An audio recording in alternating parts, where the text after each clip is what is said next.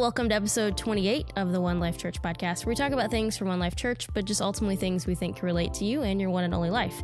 And my name is Sarah Inman, and I'm one of your hosts here of the podcast. And what we've been doing over the past, 3 months or so is talking about some of the amazing things happening in our communities, in our cities, and just some part of the organizations and people who are involved in that. And today, we're very excited to welcome Josh Armstrong to the podcast. So Josh, thanks for joining us today. Hey, it's my pleasure. Thank you for having me here. Awesome. And then joining us as well is Michael Karen. You guys have heard Michael on the podcast before. He's a producer here at One Life, and I guess that's my official title now. It's changed quite a bit. Maybe we just made it. Yeah, we just I'm okay decided with it right here on the podcast. Yeah, part of a worship team, but also just the overall production experience at all of our One Life campuses. So, and yeah, we're excited to just be able to have some conversation about what Josh does today and kind of how you're connected to downtown Evansville. And so, I would ask first of all, for you to tell us a little bit about yourself and kind of your title now. So I am the president of the Downtown Evansville Economic Improvement District, and let's call it the EID to make it shorter. Yeah. The EID is a relatively new organization. We were formed by City Council in November of 2017. So we've had 1 year of funding in place. And an improvement district in Indiana is formed when a majority of property owners raise their hand, and they raise their hand by signing a petition and say, I want to pay more in taxes, but I want special benefits for my properties and my neighbors' properties. And so during 2017, we went through a process where we went to about 305 property owners in the central part of downtown Evansville. This is really the Main Street, Riverside Drive, Medical Campus to Fulton, Lloyd Expressway to the river sort of area. We went to those property owners and we said, here are the services we would like to provide. Here's roughly what they're going to cost. Are you in or not? And once we had a majority of property owners raise their hands, we went to City Council and created the district. So, so that's kind of the funding for what I do. We work in three fields or three areas. We are engaged in storytelling. So that's branding, marketing, website, social media. You may have seen our billboards around town, new logo, things like that. Yeah. Part of that is business recruitment. So we work to attract new businesses and support existing businesses and also attract new developers and to bring some more projects into downtown. So we've got that piece. We call our next big chunk Clean and Safe. Okay. And Clean and Safe is exactly what it sounds like. So if you were in downtown over the last week, you would have seen us putting in 1,000 yellow pansies. And It's a lot of flowers to a lot plant. of pansies. Tons and tons and tons of mulch. Wow. So all the tree wells everything's freshened up for spring, if it ever gets here. And so also with Clean and Safe, we do some other things. We do graffiti abatement. We do snow and ice removal. So Oh, really? Yeah. So only in that central business district, we go through and we clean the sidewalks so people can get around and get to work. Go to events, things like that. The only really big snow we had this year was on a Saturday night. It came like Saturday around 8 p.m. And we have 5 churches in our area. So I went out. It sort of stopped around 8 on that Saturday.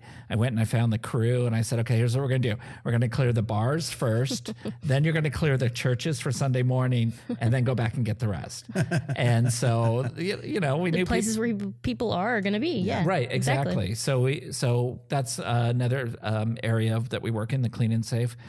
In that, we also provide some funding and support to United Caring Services. So we know not everyone in downtown works at a major bank or lives in a luxury condominium. So we try to provide some services over at the United Caring Services. We are the entity pretty much responsible for allowing them to be open between the night service or night mission and the day part. So it used to be everyone had to leave the facility, and now they're able to stay inside. So it gives them access to a safe, warm place and facilities and things like that. So that's part of what we do. And then the other part is we're a quasi-governmental organization. So we have a lot of reporting we have to do. We have a staff, so we have administrative things that we have to do with our ratepayers' money. Wow. Okay. And so you said just a little over a year or so. And then how did that come about? Like, what was that? How did that idea kind of start, and how did it turn into what it is now? Well, in 2013, the chamber, Southwest Indiana Chamber, had a director who had moved here from Bloomington, and our office, the chamber's office, is in downtown. And she saw that this was an area that did not appear to have focus. And we've had a lot of lucky wins in our downtown, but I don't want to say they're accidental, but they're not planned. Sure. You know, people put work into them, but there wasn't at the time a plan. And she started assembling resources to hire someone who could come in and sort of do some old-fashioned, on-the-ground community or business development work for Main Street and for other areas around downtown. And I heard this was happening, and I started to get involved and sort of guide a selection process, and ended up with my selection. But I knew it was the right place, the right fit for me, and the right place where I could bring a lot of my skills and passions into the community. And so that's kind of how we got started with the chamber. I knew this when I started there in 2014, when the funding was in place, that, I had about 3 years to figure this out, how to get long-term sustainable funding, because our community has a history of forming downtown groups with no sustainable funding, and they last about 3 years because the banks, the utility company, and a few other folks get tired of being the only people paying for it, when they're not really seeing the benefit the way the smaller property owners and the smaller business owners do. Not to say that the bank does not receive benefit, for the work I do, sure. But when we were in that older format, it was a little bit different. So I knew going in there that my intention was the creation of an improvement district. At the time, Evansville's one of the largest cities in the United States without one of these districts, really the largest being downtown Indianapolis. Oh, wow. They haven't figured it out yet. Indiana just doesn't put those together quickly. They don't. And Manhattan has like 70 of them. Yeah. San Francisco has about 30 of them. Wow.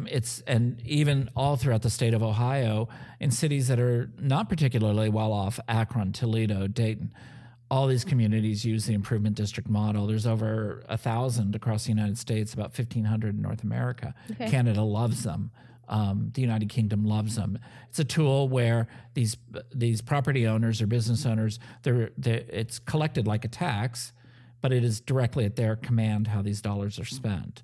So it's a real direct benefit back to those property owners. Sure. So like you said, it kind of gives focus towards a specific part of town, and that's kind of what you're able to do. Correct. Focus and resources. And resources, yeah. That's amazing. And we didn't get into this yet, but I'm going to make sure we talk about this, is why Evansville? Like, how did you end up in Evansville, and why is this something that you're passionate about? Yeah. I'm going to take a couple minutes here to talk about that. I was born and raised in Pasadena, California, and I grew up in a magical time in Southern California.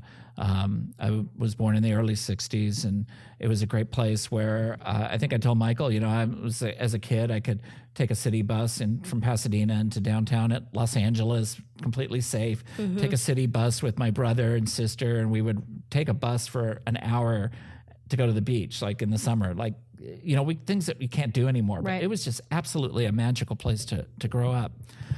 It became not such a magical place to live as it continued to grow and become denser and harder to live in. And I was working for a company there called the Cheesecake Factory, and I was a managing partner, and I had been with the Cheesecake Factories from the time Location 18 opened to the time Location 101 opened. Wow. But I was sort of approaching a time when I knew I just could not do that any longer. It was pretty intense. My partner at the time was from here, and we were both, and this was in 2005 when we made the decision, almost the peak of the real estate market there. Stocks were doing great. I was entering a period. I had a short window when I could execute some options that I had with the Cheesecake Factory and contractually exit, and my partner could exit the work, a different situation. So we were both able to figure out a timeline, and it was like, well, why not Evansville? Yeah. So we came to Evansville. I opened a restaurant called Firefly Southern Grill, and on the east side, and I made a lot of friends with a lot of people in the community, and so that's kind of what I was doing. We loved that place when it was so I remember good. Firefly, yeah. Oh, man, it was so good. Now the crazy thing that happened is, and why downtown is so important to me, is there was just this time when I also kind of got lost, like being a business person and, running my own show, and just, even though you had people all around, it was incredibly solitary, and I really didn't handle that well. And so as I closed my first restaurant, I had a second one too. And as I was kind of coming to terms with like a different reality, both an economic reality and a social reality of, and sort of feeling this like this space that was like not like, all the great shoes in the world wouldn't fill the space. All the great vacations in the world wouldn't fill the space. But there was something that could, and that's like, and I've spoken to Michael about this, the spiritual connection that I feel when I'm around other people. And I'll get a little spiritual here for a second, y'all. I say that sometimes. Gotta throw that in there. Yeah, from Pasadena, y'all. I have not been fortunate to have enough in my life to have God reach down and pick me up and move me to where I need to be. He has put people there that have done that work for me. And so I have realized that I am nothing without my fellows, because they are my conduit to God. Sure. Yeah. And it's hard to have contact with my fellows in a mall parking lot or driving on an expressway. Well, you can have contact. It's just not probably a good kind. Yeah. And the places where I can have that contact are in urban environments where I can see the same 100 or 200 people a day. They may not know my name, but they recognize me, and where I'm able to build relationships with lots of people in lots of ways, both great and small, from baristas to really deep personal relationships. Sure. And so I feel that those things happen most in these kind of places where people are on their feet or, engaging more than they do in sprawling kinds of places. And so I made a decision that my work would be to set a backdrop for other people's healing the way that I had been healed by my fellows. That is so cool. I mean, that's a great reason. I'm glad that you share that for sure. Well, and then talking about community in general. Oh my gosh, that's beautiful. And I think it because at the time that we talked, what's funny is it's funny that you mentioned the forming of the Economic Improvement District, because I think we met for coffee the first time. It was that same week that you were waiting to are these people go? I'm pretty sure it was that week. Yeah. That you were waiting. Like we just sent out this mailer to everybody and just said, hey, we're gonna are you guys in for this? We need you to sign this petition if you are. And you were waiting. And then the last time we met up for coffee was a couple months ago. I don't remember. And then we talked about Thomas Merton, There's No Man is an Island, and then New Seeds of Contemplation. And he talks about, I think it's like chapter 7 or chapter 8 or whatever, about how, just kind of like what you were talking about, is we look for God in all these grand places and in these spiritual experiences when we were made in the image of God.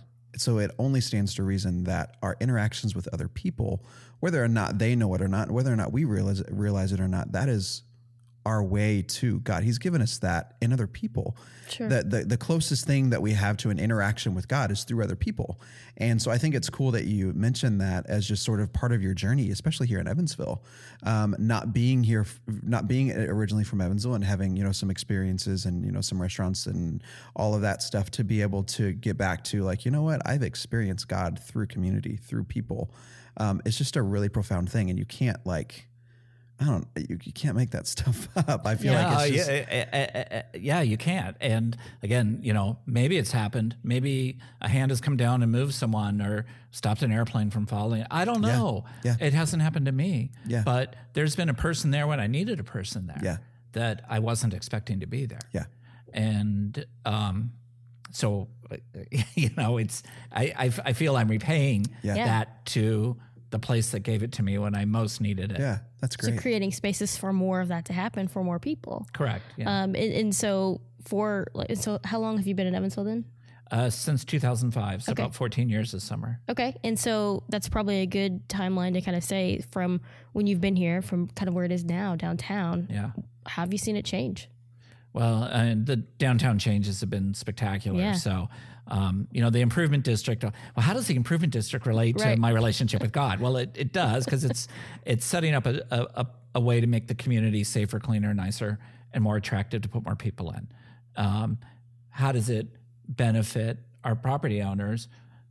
Through increased property valuation and increased safety, increased pleasure if you live there. So, I think that what I do is both, sacred and quotidian. I mean, it gets both. But, when I first moved here, I really, if I was going downtown, it was, I don't want to say I felt unsafe, because that really wasn't it. I just felt like, why am I downtown? Yeah.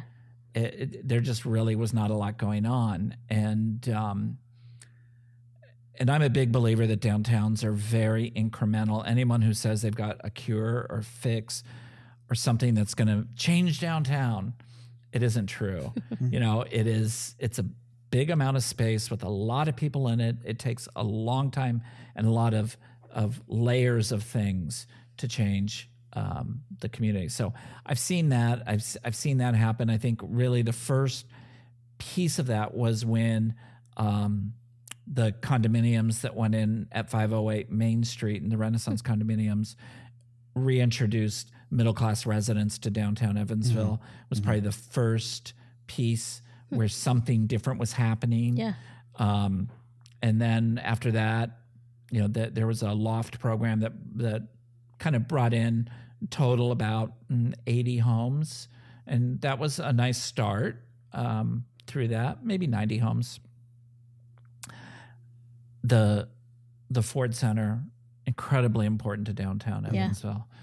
475,000 visitors a year to that building. Wow. And so, that's just a lot of people that are getting dinner before or grabbing a beer after, or whatever it may be that they're doing, that are putting pressure on the market to respond by more restaurants and more spaces. Yeah, it's not just about having an event downtown. Yeah. It's about the side effects from having a space downtown, something significant, a big landmark down there. Mm-hmm. Yeah. And now we've seen the medical school. Yeah. It's beautiful. It's just like that whole area right there has changed so much. It's beautiful. They did a great job. Yeah. Building 2 is underway over there. You can hear downtown grow. So they were doing pilings today. I could hear it in my office. So, the post house is out of the ground. And so that'll bring 144 top of the market units and about 10,000 square feet of retail space, right around Brew Burger. So just, I think, part of it is we had a series of mayors and business leaders who it was important for them and is important for them, starting with Jonathan Weinzappel, continuing with Mayor Winnecke, the leadership at Vectren, the leadership at Old National, the leadership at German American, companies that didn't have to be there, that made major investments in the community in that central business district. Super important. But the other thing is that people got used to and comfortable coming there. And so, Parlor Donuts is super important. Mm-hmm. Comfort demonstrated that a restaurant open on Sundays could be busy. Nobody thought it. So Comfort and Brew. That's a good point. Are right. Yeah, and I just don't think about those things, but that makes total sense. Yeah. Yeah. And so Encounter Church moving there. At first I thought, oh, that's going to be kind of weird. It's like, no, it's perfect. Yeah. They fill a day part. They absolutely. They put people into the community in a time when there normally wouldn't be people. So, in that particular part of downtown, because there was no churches there. So it's this incremental layering of a million things, ranging from being able to get I don't know, a real special latte you like, to someone being able to get a medical degree, to someone being able to buy an apartment, to someone just going for a walk on the riverfront. Like, all those things happening at once all together is the magic of an urban space. Yeah, I was downtown over the weekend actually, and I love people watching in general. It's one of my favorite things to do. And then my mom and I were having lunch downtown at Zuki, and there was a family there, and I could tell it was probably the first time as college. He seemed like he was a college student. He was talking about college, and I was kind of overhearing a few conversations that his parents had been in downtown Evansville, and he's talking about all the things that, oh yeah, you can go do this while we're here, or we'll go do this and we'll go do that. And I was thinking, it just flashback to when I moved here in 2002 and going downtown. Like, I'm sure there were things to do and some, but it's just so different. Like, you don't bring people downtown first, and now that's probably the first place you want to bring people. Yeah. And it's a beautiful reality to see that change over the past, 15 or so years. So it's been great. Yeah. So I guess we'll continue on asking some questions. So what do you wish everyone in Evansville knew about our city? I wish everyone knew that we are just filled with good intentions, even when somebody doesn't think like you. That I mean, that's something that I think is important. Yeah. Look, I frame a lot of my discussions around downtown. So I was talking with someone about a building that had been torn down, and they were like, "Oh, so sad that this building was torn down." First of all, it was torn down in like 1959. I had nothing to do with it. but more importantly, the entity that tore it down had nothing but the best intentions when they were doing that. It was, we think that we need to have, this space for our business. And it's what created the parking lot at Zuki's. They had good intentions. So I think that it's important that people know, even when people are different or disagree, I honestly believe everyone's here and just trying to do the best they can. Yeah. And probably at the end of the day, if everyone, penciled out a vision, it'd probably be pretty similar all the way across the board. Yeah. That people are happy and living safe lives and productive lives and quality lives. Yeah. So I think that's something I'd like people to know. I think we also, you had a great question on there. She sent me the questions before. You asked about this like secret space or something? Yeah. What would you say the city's best kept secret right now?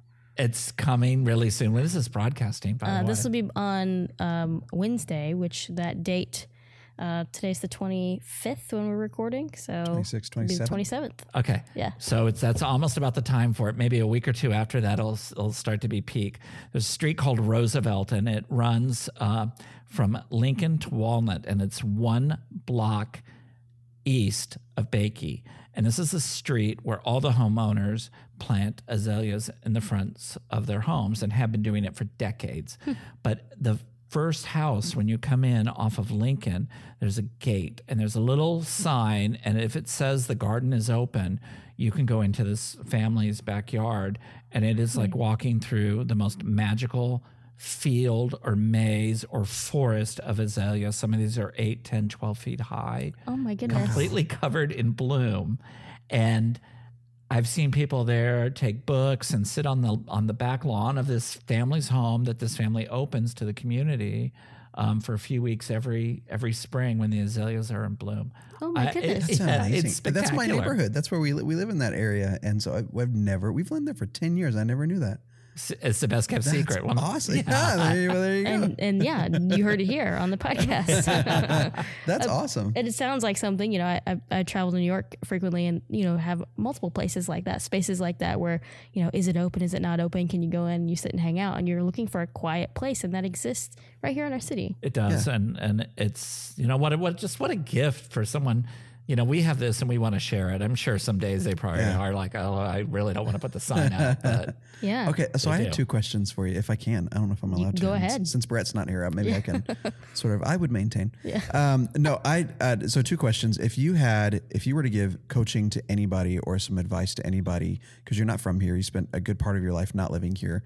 But if you were to give coaching to anybody that just moved here, and you would even mention to some of the although they may think differently than you do, there is sort of this Midwestern or even this Southern, people make fun of well, it's just Evansville, or that's good enough for Evansville. Yeah. There's this sort of this mentality that, that people so honestly, we can get mocked for in Evansville just because of whatever. Is there any sort of coaching or advice that you would give to somebody that was a transplant to Evansville, that was new to the Evansville area, and there was a little bit, like, you came from Pasadena, and like there's some culture shock there, and you're an established individual, and you are you've got your stuff together, and you've had a lot of life experience, and then you have this massive shift to the Midwest. What kind of coaching or advice would you give to somebody that is newer to the Evansville area on that adjustment, on what that life adjustment is like? Does that question make sense? Yeah, that does. That's a good question, Michael. I think, and there are a couple parts in there. First, when I catch myself thinking that something's good enough for Evansville, or good enough for us, or good enough for me, it probably isn't. If I'm justifying it in that, and that's the only reason to do something. And that came up a couple of weeks ago. Here's a best kept secret. I have formed a development corporation called the Downtown Evansville Community Development Corporation, and we are in the process of establishing site control to build some buildings in downtown. And one of our funders, we're working on our strategic plan, actually more than that, like our marching orders for a couple of years, like give us exact orders what to do. And he was reviewing these responses, and he said, I caught myself saying this is good enough for Evansville, picking up one of the less expensive responses, and I had done the same thing, and it's like, no, that's not good enough. That isn't. If our population doesn't grow one bit, we still deserve to have the best community that we can possibly have here. We deserve to have beautiful parks. We deserve to have schools that do a great job and that are safe and clean. We deserve quality opportunities for people in terms of work, because that, I think, talk about God. I mean, that's like a real God thing, is like, how do you do the work that's put in front of you? And like, if the work that's put in front of you is not good work, right, and you're paid in a way that doesn't let you live, that's a pretty bad message. Right. But I think, if you're sitting there saying it's good enough, it isn't good enough. I think the other thing is, when I got here, it was right at the end of phone books, and I used to be able to pick up the phone book and call people. So someone would say, you need to meet so-and-so. And I would pick up the phone book and find their name and number and call them. And, I can't do that anymore, but I can through social media and through really being intentional and asking for, people to make introductions. I can kind of put people together, or I can find a way to get to talk to the person that I need to talk to. I think the other thing is, if you're here and you're thinking,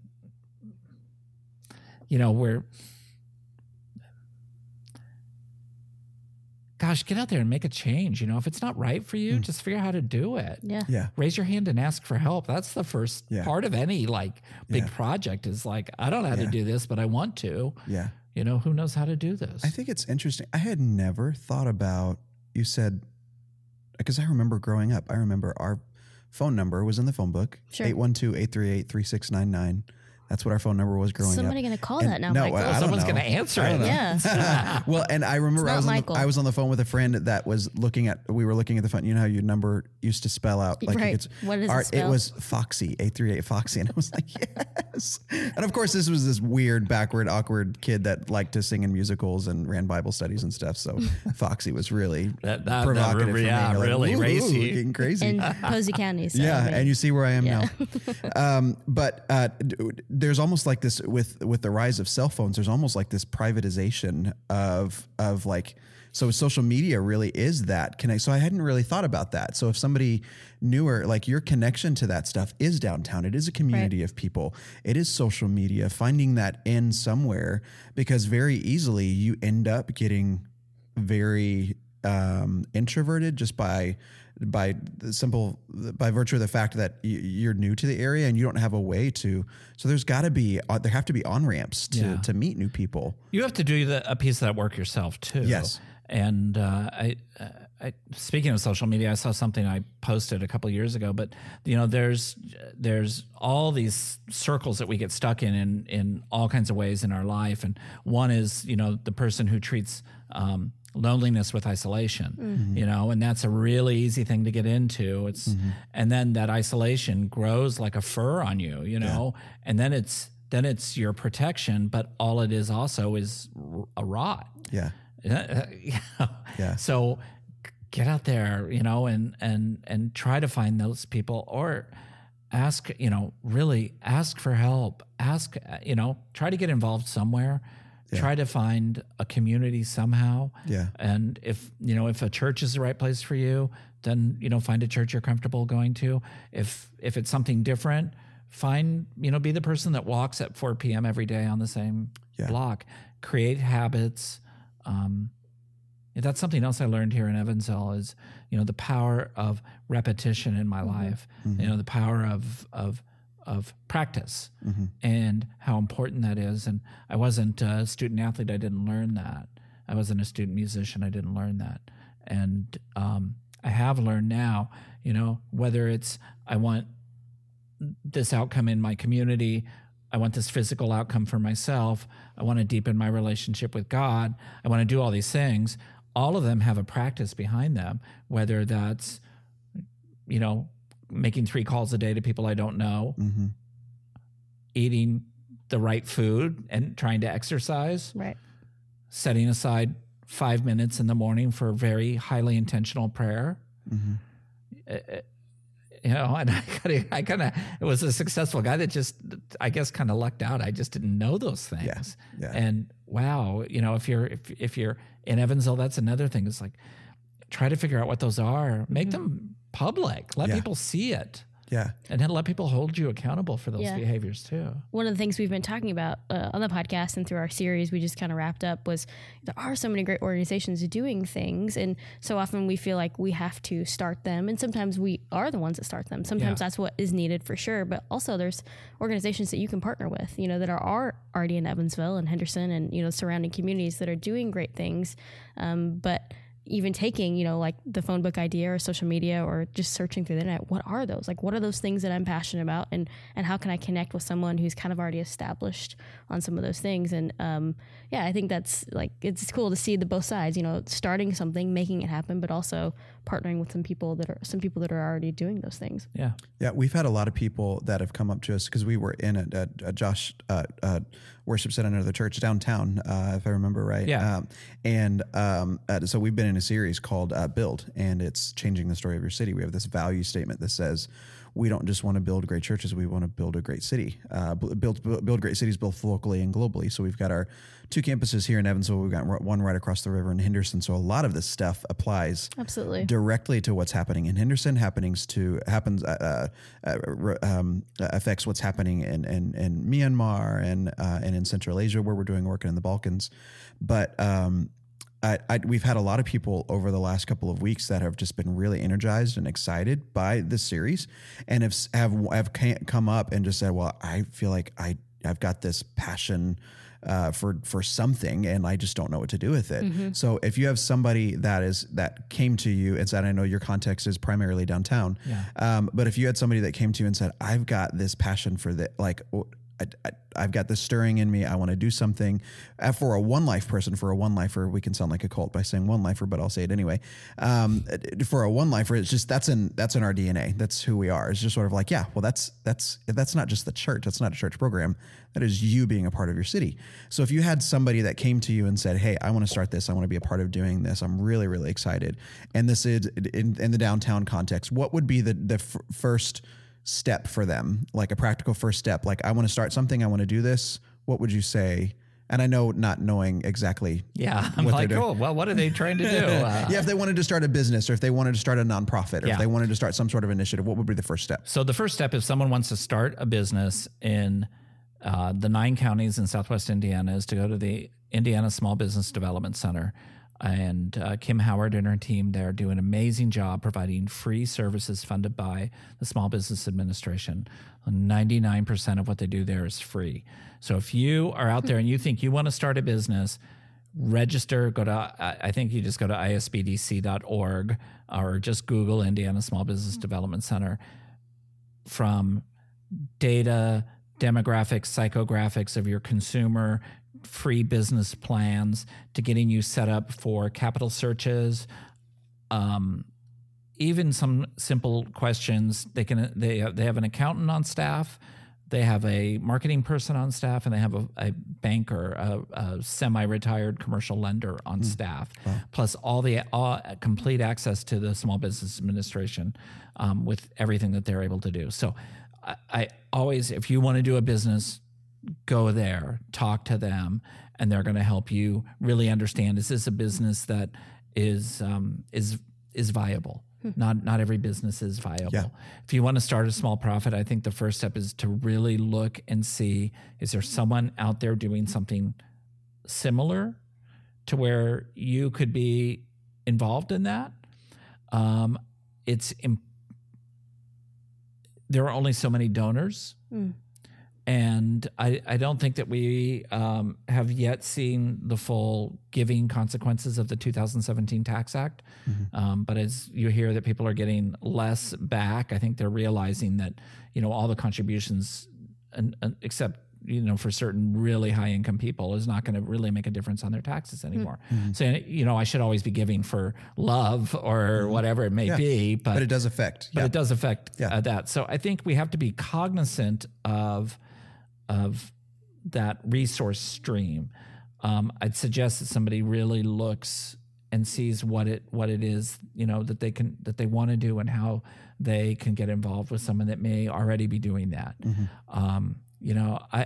My introduction to volunteerism in Evansville was pulling weeds and getting involved in like cleaning up the parks in my community, and carrying. I used to, and I still do, sometimes walk to work.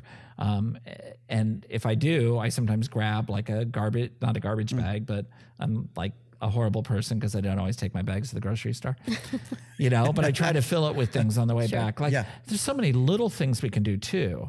But I think the nonprofit question is really make sure that hasn't been, that you're not duplicating an effort. Right. And if you are, that doesn't mean that your idea isn't great. Right. It means maybe they haven't thought of this last little piece of it. Yeah.